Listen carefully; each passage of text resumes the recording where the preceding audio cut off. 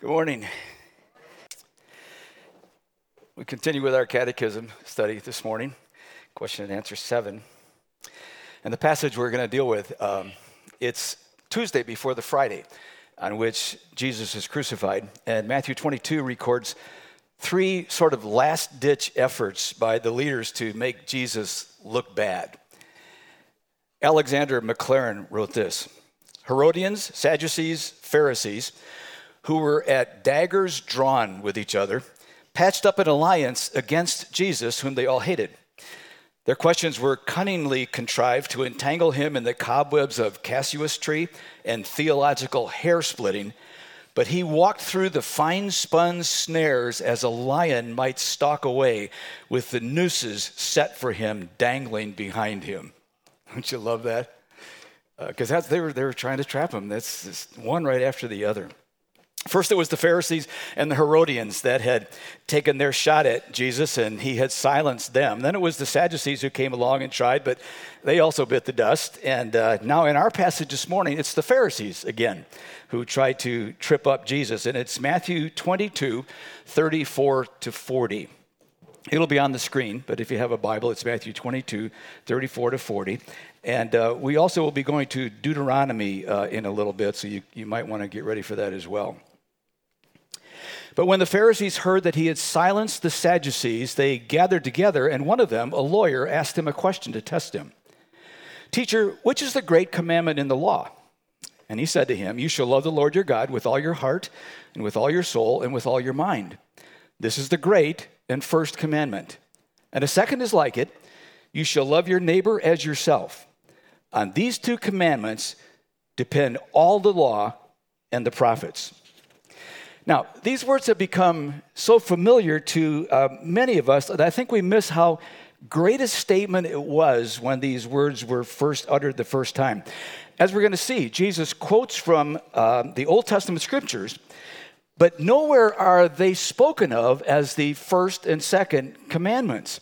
So in one short answer to a question sprung on him by his enemies to try to get himself to shoot himself in the foot, we're looking at a most incredible piece of ethical and moral and spiritual summary that has ever crossed the lips of man, I think. So our catechism question and answer number 7. Let's read the question and the answer together. What does the law of God require? Personal, perfect, and perpetual obedience, that we love God with all our heart, soul, mind, and strength, and love our neighbor as ourselves. What God forbids should never be done, and what God commands should always be done. Now, there's a tall order for you. We're going to focus this morning on loving God and loving our neighbors. Because if we succeed at that, then what God forbids should never be done will not be done. And what God commands should always be done will be done. That's how inclusive these 2 commandments are. And in fact, skip down to the last verse in our passage for this morning to see just how inclusive. On these 2 commandments depend all the law and the prophets. Tertullian says that the Jews had a sort of a not a tradition, but actually they just did it normally of hanging up their commands just all over the place. So that when you would walk around the city or walk around your house, you would see the commands of God regularly to remind you of what God wanted you to do and what God wanted you to be. So it's kind of like here we've got 2 major pegs that are hanging around the city or in your home. And one is love God and one is love others. And there is nothing in the scriptures regarding the commands of God to us that cannot be hung on one of these 2 pegs. So Jesus takes the 10 commandments and he really boils it down to 2 commandments, not because some of the 10 are dropped, but because every one of the 10 fits under either here or here. For example, we're going to get into the 10 commandments in just a couple of weeks. We're going to go one by one through them. And 1 through 4, the 10 commandments, hang on love God. And 5 through 10 of the commandments hang on love others, love neighbors as yourself. I love how one commentator put it. Into these 2 great commandments, therefore, let our hearts be delivered as into a mold. That's a cool picture. If our hearts conform to these two molds of love God and love our neighbor, we'll live exactly like God wants us to live. And we'll live exactly like Jesus lived. And we'll live exactly like we will live in our resurrected body on the renewed earth someday. So, from this text, 3 questions this morning. Who's the questioner? What is the question? What is the answer? And then along the way, what does it mean for us? And we'll kind of dip in and out of that. So the questioner first. But when the Pharisees heard that he had silenced the Sadducees, they gathered together. And one of them, a lawyer, asked him a question to test him. See, the Pharisees had heard that Jesus had silenced the Sadducees. The word literally is had gagged the Sadducees so that they were not able to respond at all. And they just kind of trickled away. And I'm sure that made the Pharisees schizophrenic because they hated the Sadducees. So to see them lose at something was cause for a party. But on the other hand, they hated Jesus just as much as they hated the Sadducees. And to think that he was theologically decking them one by one was just a bit too much for them to take. So they called an emergency meeting. They chose their most skilled lawyer and sent him to ask Jesus a question that they themselves debated endlessly. And they expected that would surely trip Jesus up. Now, being a lawyer back there did not mean what we understand as a lawyer. It meant that he was very skilled in the law of Moses, particularly. That's the first 5 books of the Old Testament. And his assignment was to find out how much Jesus actually knew and to instigate sort of a theological wrestling match with him to see if he could pin Jesus to the theological mat. That's what he was after. So that's the questioner. Now, the question. Teacher, which is the great commandment in the law? Now, debating this issue was both work and hobby for these guys. And their question isn't just, which of the 10 commandments is the greatest? Their question is, which of all of the laws is the greatest? And they had them all counted. Anybody know how many there were? 613. Give Brick Carly a star. 613 of them. And of those, 365 were negative, and they said that correlates to the days of the year. And the other 248 were positive, now get this, which accorded with the members of a man's body. I don't know. I don't know how you figure that out, but that's what they did. And they had no consensus on what the greatest commandment was among themselves. Some said it was circumcision. Some said it was the Sabbath. Some said it was the wearing of phylacteries, which we'll see in just a minute. And there were others. And it sounds pretty ridiculous to us. But that's always a human tendency, isn't it? Just tell me what counts and what doesn't count in obeying God, and I can keep score. But God doesn't want a scorekeeper. He wants a lover. So that's the question, and now the answer. And we'll spend most of our time on this. And he said to him, you shall love the Lord your God with all your heart and with all your soul and with all your mind. This is the great and first commandment. And a second is like it. You shall love your neighbor as yourself. So first of all, the what? What's the greatest commandment? It's love. But what does that little 4-letter word mean? We really overwork that word. I love my big truck. Have I ever mentioned that I have the biggest truck in the church? Yeah, I guess I mentioned it. So I love my big truck. But I also love my wife, and I had better not get those confused. I love my power drill, but I love God. I love my homemade Heath Bar ice cream, but I also love Mike Brown. But I love Mike Brown because he loves my homemade Heath Bar ice cream as well. Not true. Mike Brown is one of the easiest persons that you will ever find to love. You see what I mean about how we overuse that word? And then most of the time when we use it, it's supposed to have sort of a warm, fuzzy feeling about it. So that makes it so tough for me to love someone who annoys me and makes those warm feelings kind of run and hide whether that's my neighbor or my wife or even my God? So what does Jesus mean when he says agape? That's the word for love. What does he mean when he says agape God and agape your neighbor? He doesn't mean be romantic, be brotherly. The Greek language has other words for those things. Agape love is unique. It means faithfulness. It means commitment. It means a love that keeps on loving as an act of the will. That goes so contrary to everything we want to think. We think it has to have to do with feelings. It doesn't. It could. They could be there, but it's not prerequisite for it. Agape love is unconditional, and it does not depend on the loveliness of the object of our love or what you might get in return for your love.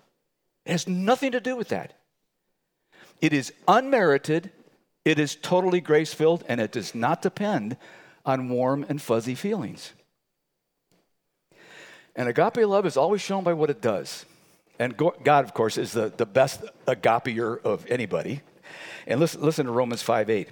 But God he acts, he does his own agape for us in this: while we were still sinners, Christ did for us. He died. He acted for us. You see a reflection of this in marriages from time to time when one aged partner is almost totally incapacitated, possibly very demanding, and very possibly sort of ugly about it all. And yet the other partner is sacrificing, caring, putting up with, agape-ing, when romantic feelings are probably long gone. The best way I try to understand agape is this: it's doing what is best for the other person, period. Now that's what agape means. Now, who are we to love? Well, the first is God. When Jesus said, "You shall love the Lord your God with all your heart and with all your soul and with all your mind," he was mentally dialing up Deuteronomy 6. Deuteronomy 6 verse 4 says this: "Hear, O Israel, the Lord our God, the Lord is one. You shall love the Lord your God." Now, there's no debate here. When we get to the business of loving our neighbor, the question becomes, well, who is my neighbor? All that stuff. Well, there's no question here like, well, who is the Lord my God? That's not an issue. But God also says how to love him. Jesus said, with all your heart, all your soul, and all your mind. Deuteronomy 6 says, with all your heart, with all your soul, and with all your might. Just a slight change in words. Now, it probably could be helpful for us to look at those words, heart, soul, mind, might, strength, all that, and try to see the difference. But really, the piling up of these words simply means love God with all you've got. Just leave it all out on the field. Hold back absolutely nothing. That's why they're just piled up on one another. One man's description, he was an older commentary, of loving God goes like this: the soul eagerly cleaves to, affectionately admires, and constantly rests in God, supremely pleased and satisfied with him as its portion. Another one says this: whatever terms will best convey to you a description of all the powers, faculties, and capacities which can in any way be affected by love, let them be adopted and employed in exhibiting the nature and extent of the love that you have for God. So anything it takes, just give it. Just give it all. And listen to how serious God is about this in the Deuteronomy passage, verse 6. And these words about loving me and all that sort of thing, these words I command you today shall be on your heart. Now, you and I know what on your heart means. How many times have you said, or have you heard someone else say, this has been on my heart for a while, and I need to talk about it. I need to get it out. That means you've been thinking about it a lot. Or we say, it's just always right there in the back of my mind, even when I'm not consciously thinking about it. Or it's the first thing I think about in the morning. So we know from experience what being on our heart means. And that's what God desires about our love for him, that desire to love him fully in everything, be on our heart, be there regularly, that it might be on good days the first thing we think about in the morning when we wake up, and on and on and on. And then Deuteronomy 6 goes on to describe 3 different ways that the love of God can be ingrained, I think, into our heart as it's on our heart to show itself more regularly in our life. And number 1 is verse 7, you shall teach them diligently to your children. Now, when we were raising our first 2 kids, we lived in a culture that stressed the family altar. Anybody here remember the family altar, know what that is all about? Yeah, just one, okay. That meant that at least after one meal every day, the dad would read something scriptural and spiritual that had been written by the denomination. And it was boring. And we saw other kids in other families totally turn sullen and cynical over that ritual. So being the enlightened rebel that I was at that time, I wasn't going to have anything to do with something that was like a spiritual anesthetic to my kids. And I didn't. That was a classic throwing the baby out with the bathwater. And I regret it to this day. Now, when our third came along, 12 years after our second, I found more child-appropriate ways to do the same thing. And my son and I have great memories of those years of sitting down and me trying to get out of my heart my love for God into his heart. Great memories of that. But my first 2 kids sort of missed out on that with me. It's really important. And guys, I mean, moms too, but guys, for your kids to see and to hear you love and talk about loving God and what that means, that is so powerful. A lot of young families just starting out. Guys, I encourage you to take that opportunity to find something that is interesting to the kids about all this and just spend that time with them, whatever it is, even if it's just once a week, that they see and hear your heart for the love of God. Now, in the passage, the second way to ingrain the love of God into real life is, and you shall talk of them when you sit in your house and when you walk by the way and when you lie down and when you rise. This is sort of the Old Testament way, I think, of carrying out our postmodern desire of doing life together. We all, maybe not all, but most of us say that, right? I mean, I say it all the time. And even more specifically, I think about what to talk about as you do life together. Today, when we get together, our talk can be so much all about us, which sort of makes the first and great commandment sound like you shall love yourself with all your heart and with all your soul and with all your mind. And man, that's so easy to do. Just study the ads, study the advice that bombard our consciousness daily. It's all about us. It's all about what we deserve. It's all about how beautiful we can look. It's all about how driving a certain car can make this earth kind of feel like heaven till you get the first scratch. And we know all of that stuff's a dead end, right? I mean, you know that. But it is so enticing to our flesh, all of that stuff.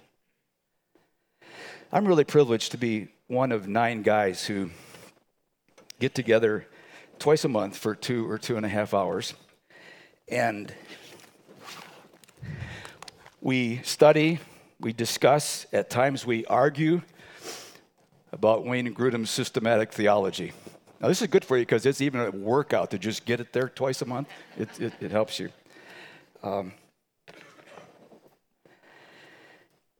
Sort of Puritanish. That's kind of what we feel like. Puritans get a bad rap, by the way. They know how to do life together. They talked about God. They talked about theology. They talked about how does it affect what I eat, what I do, all that sort of thing. H.L. Mencken has not helped us with Puritanism. We think puritanical when we think Puritans. Mencken said this: Puritanism, the haunting fear that someone somewhere may be happy. That is just so not true. I mean, they were a joyful people. They were serious, but that seriousness brought a deep joy to them. And that's from scholars who have actually really studied them, which I don't think Mencken actually did very much.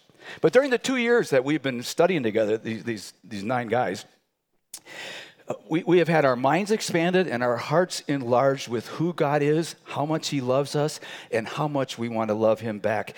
And I leave those meetings, I always feel recalibrated. And I think every guy in the group would say the exact same thing. And the bottom line is always this. I don't know how many times we've said this. Jason, how many times? It's not all about us. It's all about God. Because we talked about us too in the middle of that.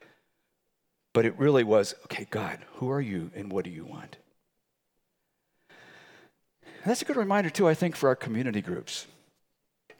Doesn't mean that we don't talk about us in our community groups, because that's part of it, getting to know one another at those deep personal levels. But it has to come back to him somehow, or we end up just Fruit Loop talk. And then in Deuteronomy, there's a third way to keep the love of God front and center. It says, you shall bind them as a sign on your hand, and they shall be as frontlets between your eyes. You shall write them on the doorposts of your house and on your gates. Now, many Jews did this physically by wearing phylacteries around the, can we get that picture up there? Is it a good enough picture? Yeah, phylacteries either on the forehead, see that box, or on the wrist. And it was a small leather pouch or box in which was a piece of paper on which had been written this Deuteronomy 6 passage, real small, then folded up and put into that little leather box. And also, that's called a phylactery, and there were also mezuzahs, like right there. And the only difference is that that's sort of an ornamental case, and it's placed on the right side of the doorway of the Jews' home, so that when they were going in or out, they would be reminded again, oh, God, Deuteronomy 6, love him with all my heart, teach my kids, all that sort of thing. And obviously, these are God's reminders to keep loving him on their heart. Well, how about us? We have so many ways, don't we? I mean, I've been into some of your homes, and you've got things on the wall, and they are phenomenal statements about who God is and who you are in relationship to God as those reminders.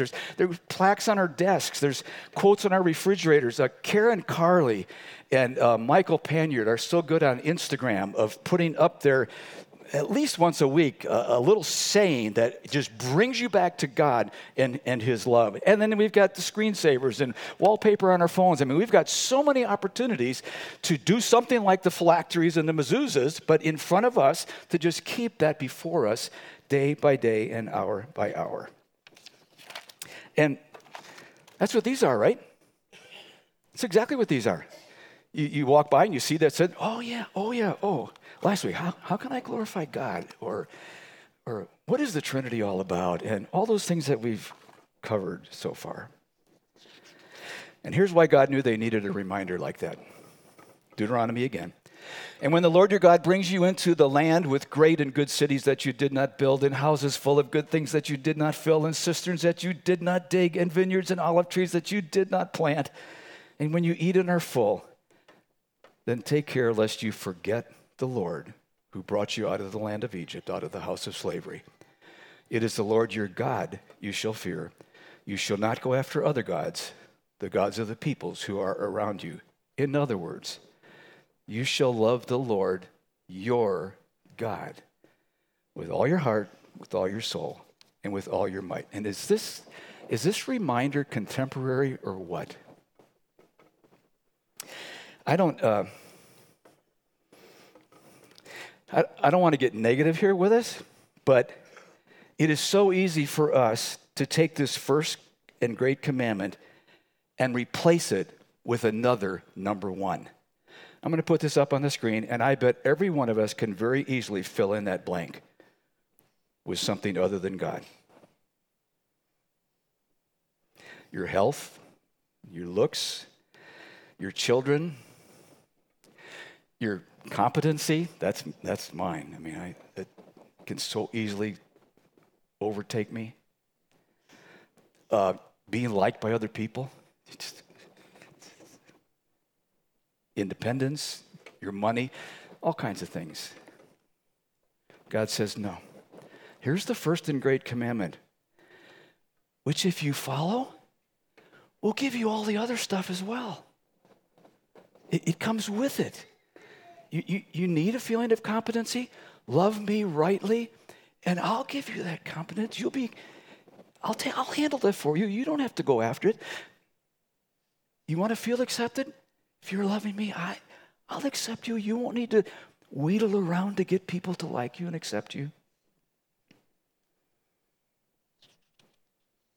Now, if the definition of love is doing what is best for the other person, what's best for God as the other person in us loving him? And I think it's this. I think it's glorifying him by loving him with all you've got. And if you need a refresher, go back to what Matt talked about last week about glorifying God. And Matt was only able to touch just the surface of all the ways in which we can glorify God. That's the reason it's the first and great commandment. Joel's already mentioned Piper this morning.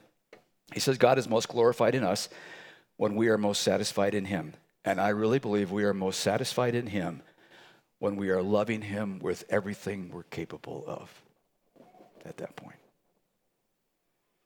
And then everything else not only follows, but more importantly, I think it flows from it, including the second answer to the question, who are we to love? And that is our neighbor. A second is like it, you shall love your neighbor as yourself. And again, Jesus went to the Old Testament to get his material. Leviticus 19 is where he went, by the way. You shall love your neighbor as yourself. I am the Lord. And then 16 verse later, and you shall treat the stranger who sojourns with you as the native among you, and you shall love him as yourself. Now, that second one especially, the stranger, that would raise the hair on the back of a Pharisee's neck because they had a system about all of this love business. Everyone was to love God. That was a no-brainer. They totally agreed with that. But they had graded everyone else on how much they should love them. Inner circle people, you loved them. People in the outer circle, like outcasts or sinners or lepers or Gentiles or Samaritans, remember that word, love them less. And even some of them, you don't love them at all. So they had this table. Love less, love not at all. Again, a scorecard, right? So if I'm doing this right, then, I'm in good shape. Of course, that was their tradition. They manufactured that. And believe me, they knew Jesus was after them about that. So you would expect one of these guys to press Jesus about this neighbor business, and sure enough, a bit earlier, another lawyer had approached Jesus in Luke chapter 10. And behold, a lawyer stood up to put him to the test, saying, Teacher, what shall I do to inherit eternal life? And he said to him, What is written in the law? How do you read it? And he answered, You shall love the Lord your God with all your heart and with all your soul and with all your strength and with all your mind, and your neighbor as yourself. And he said to him, You have answered correctly.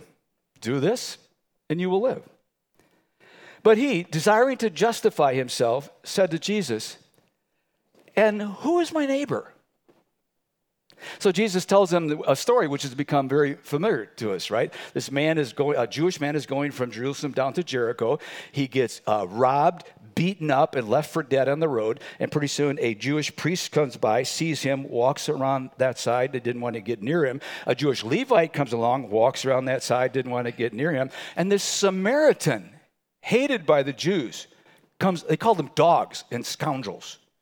This Samaritan comes along and he goes over to this guy in the middle of the road and he binds up his wounds, he puts oil on them, he puts him on his donkey and takes him to the nearest inn and he drops him off and says to the innkeeper, please take care of him and here's some money to take care of him with, and if that's not enough, when I come back tomorrow after doing my business, I'll give you more money to be able to pay for what has to be done. And then Jesus looked at this guy and said, which of these three do you think proved to be a neighbor to the man who fell among the robbers? He said, the one who showed him mercy. He couldn't even say the word Samaritan It's the one who showed him mercy. Jesus said to him, you go and do likewise. Now I used to think that Jesus was answering, who is my neighbor? But Jesus didn't ask him after the story, so who is your neighbor? Instead, Jesus asked him, which of these three proved to be a neighbor? You see, it's not about the needs of the other person first. It's about our own hearts. And the question to each of us is, are you a neighbor who would do like the Samaritan did? If Jesus had asked, so who is your neighbor? The man could have said, well, any Jew that I could help, because the guy was a Jew. But by asking who proved to be a neighbor, Jesus says, there are no boundaries. Since the Samaritan, hated by the Jews, agaped a Jew. So there are no categories of love, love less, love not at all. None. Now, we need to be realistic here, right? You're not responsible to help every needy person in the world, in our city, or probably even in your neighborhood. There are some practical issues involved. Number one, if you're not aware of the need, obviously you can't help. Number two, if you don't have the ability, for example, you don't want me helping you when your furnace goes out on a day with a high temperature of 14 degrees. You don't want me to come over and help you with it. You want to call Z and have him come over and help you. And if you aren't available when a need arises, because of any number of legitimate reasons, God will have someone else who can step in and meet that need. But here's what I need to be careful of. I don't know about you. Here's what I need to be careful of. It's C.S. Lewis. He's become sort of our hero for this series so far. But C.S. Lewis said this, it is easier to be enthusiastic about humanity with a capital H than it is to love individual men and women. Loving everybody in general may be an excuse for loving nobody in particular. That's where I find myself many times. Now, again, Jesus talks about the how of loving. He says you shall love your neighbor as yourself. Now, self-love doesn't have a good ring to it, I don't think. But I came across this statement by an older commentator. He said this, but that depends. If we mean self-indulgence, self-gratification, self-spoiling, so to speak, if we are thinking of the commonplace, vulgar, stupid aim of doing simply what we like best, what is easiest, what is most comfortable, then certainly it is a degrading, a humiliating, a pitiful thing to have that sort of self-love and to engage others in that way, helping them to do what they like best, what is easiest, what is most comfortable. But why explain it thus? Is that what love means? Surely not. See, there's a reason this is the second commandment. If we love God in line with the first commandment, then we will be loving ourselves properly. And then to love others as we love ourselves is proper. It's right in line with who God wants us to be and who he's making us to be. We can't reverse these commandments. There's a reason loving God with everything we've got is number one, and the second one follows as number two. And it's all part of that triangle of love from eternity in the Godhead. And then that triangle of love, that trinity of love invites us into it, and we experience it, and we're all a part of it. And then he asks us to reach out of that trinity of love and to reach out to others who are made in his image just like us and draw them in, so that it's just that because God is love, we can love. And we can love only because he first loved us, John told us. So it's really pretty simple to understand. But it's really hard to do. Because the world, the flesh, and the devil all bend us inward toward self-love rather than upward toward God love and outward toward neighbor love. So is it hopeless? No.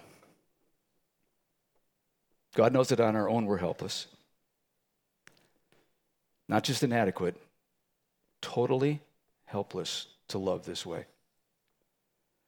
That's why he sent his Spirit to live in us, to energize us, to empower us, to do what we can't do on our own, to produce his fruit through us.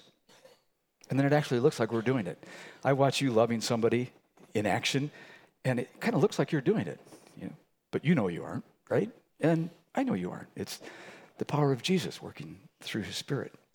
In Galatians chapter 5, Paul lists 9 characteristics of the fruit of the Spirit, which he produces in us. And it goes like this. The fruit of the Spirit is, what's the first one? Love. Is that a random choice out of the 9? No, you take away love, the other 8 won't make sense. Try it. Look at 1 Corinthians 13. It just doesn't make sense without love being the first one. I loved Matt's suggested prayer last week when he was talking about us being unable to enjoy God on our own. I'm going to change the subject to love, but it went like this. Father, I cannot love you or others on my own. Will you produce love for you in me by helping me to see more and more of you? And then I added, and will you produce love for others in me by helping me love them the way you do? And I'm going to come back to that prayer at the end in just a couple of moments. But now I want to get really practical about this loving your neighbor thing for a bit. In January, we're going to spend 4 weeks talking about our lives on mission. And at that time, we'll be talking quite a bit about our love for those that are more distant from us, those that are socially, economically, culturally at a distance, those that we're not aware of but probably need to be made aware of, those sorts of things. So this morning, I want to focus on loving those that are closer to us, our family, close friends, our RC family right here. But even before that, Jan and I were in Colonial Williamsburg, Virginia this last week with our son, daughter-in-law, and 2 grandkids, youngest grandkids. And Tuesday evening, we attended a reenactment of an actual witch trial, which took place in 1706. It was very dramatic, very, very good. And to assure that our grandkids would be able to sit up on the bench with the judge during this trial, Jan and I got there at 5:30 for a 7:30 program, and just sat and waited so we could be the first in line. And we were the first in line, and we were given numbers 1 to 6 because we had 6 of us. About 7:15, we'd been there for an hour and 45 minutes. About 7:15, I noticed this lady starting to edge her way up and into the line a little bit. And sure enough, when they said, okay, we'll go in now, she kind of got in behind me and cut in behind me and cut off the rest of my family. Now, what would you have done? Or here's a better question. What would agape do? Well, I knocked her down. No, I didn't really. But I didn't let her in. I'm not sure how kind I sounded, but I said, excuse me. Doesn't sound very kind, does it? And before she started the usual, well, I was right in line behind you. Before she could go very far, and before I could actually introduce her to 30 other people that had been there before her, the guy who was in charge came along and put her back in the general seating area. And I'll tell you, my flesh inside went, yes, yes, yes. That wasn't loving. But now, did I agape her or not? And I'm not going to answer that because I'm actually making one of the sermon questions for you to think about and discuss. So flail away at me if you feel like you have to. But now come back to closer to those that are really close to us, doing what is best for the other person. Sometimes it's really simple, right? One of you has a washing machine die, and you're strapped financially. That's easy, right? We get together, we buy another washing machine, and so many of you have done so many things like that through community groups and other ways that we could be here for 2 hours telling the stories. It's beautiful. It's agape. It's great. Then meals for new moms. And man, we got so many new moms. So there's all kinds of meals going out, and people after surgery, meals to take care of them. That's easy. That's agape. That's beautiful. But then there are situations in which the giver, the one who agapes, recognizes a need in a friend, the one to be agaped, particularly more in personal areas. Something like a personal habit that's just not edifying, or marital issues that are just being ignored, or blind spots of improper behavior, attitudes of bitterness. You get my point? Those kinds of things. What do you do? My default is, it's none of my business. But is that love? Can I really say that allowing those kinds of things to go unaddressed is what is best for that person? Now, before I go any further, I've got to say this, and please hear me on this.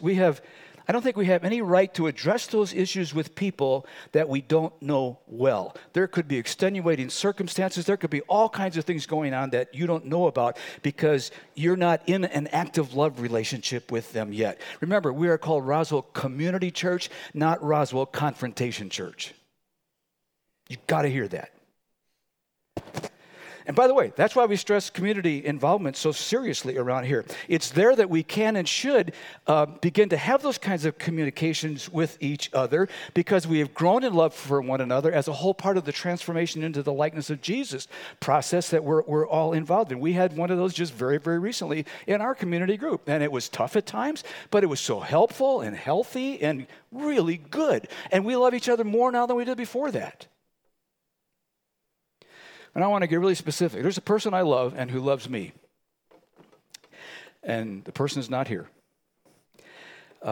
We love each other very much. We're in a relationship that is good and deep. And this person is in a relationship that appears to be leading to marriage. And I'm not the only one who has concerns about the relationship. But I'm probably in the best position to confront this person. So what do?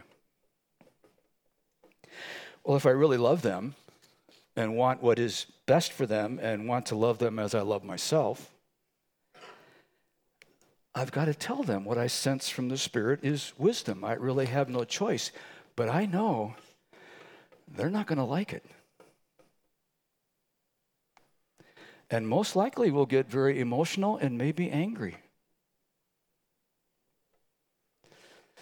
So I'm tempted to default to, well, it's not my business. But here's the real question. What does agape, not agape as our culture defines it, but God's love, what does agape do? And I know that answer, and it's not easy. So what does agape do? It takes me into a conversation with that person at the right time, in the right place, with the right prepared heart. That agape communicates, it asks questions, it states concerns, and here's the important thing, that agape of me to that person assures that person that whatever decision is made, my density of love for that person will not be reduced even 1 gram. Now, how do I respond if they don't take my advice? My agape will do whatever is appropriate to help them have the best marriage ever, even though it was against my advice. What if my advice was wrong and they were right? My agape will celebrate with them. And I'll have just one more proof that I'm not God, as if I needed one more. And what if the marriage doesn't work? My agape will never say, I told you so. You should have listened. My agape will grieve with them. And what am I doing? I'm just trying to agape them as I would want myself agaped. I would want honest advice from someone I love and trust, even if it hurt and even if I went contrary to it. I would want to be rejoiced with if the outcome was positive. I wouldn't want someone to throw the I told you so wet rag in my face. I would want to know that if I were wrong, they would not love me less. And if I were right, that they could not love me anymore.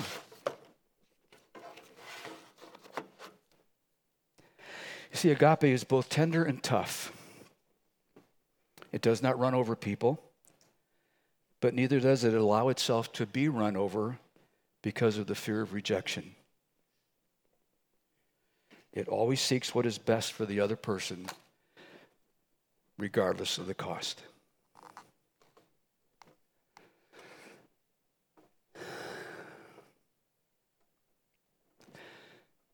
Only God can do that in us. Only. It can only come from the fruit of the Spirit in your life and my life. We know it's beyond our unaided ability to produce. We can't work it up. But there is one human being who actually did. And it's his Spirit who wants to produce the same thing in you and in me. I want to take that prayer that I stole from Matt from last week and read a couple minutes ago. I want to take it and I'm going to read it line by line so that if you feel comfortable doing that you silently pray that prayer to God on your own behalf. And then we'll come to the table.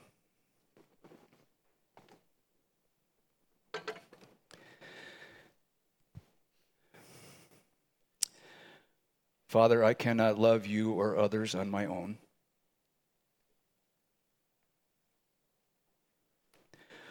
Will you produce love for you in me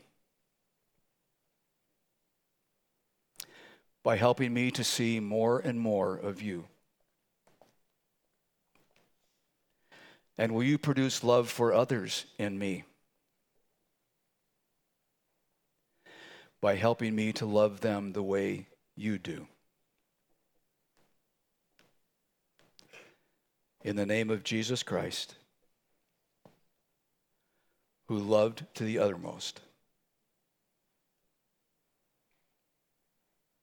Amen. As we come to the table this morning, we come remembering the greatest act of agape ever. Jesus Christ laying down his life for us when we were his enemies. So if you're in a relationship with Jesus Christ this morning, I invite you to come to the table of agape.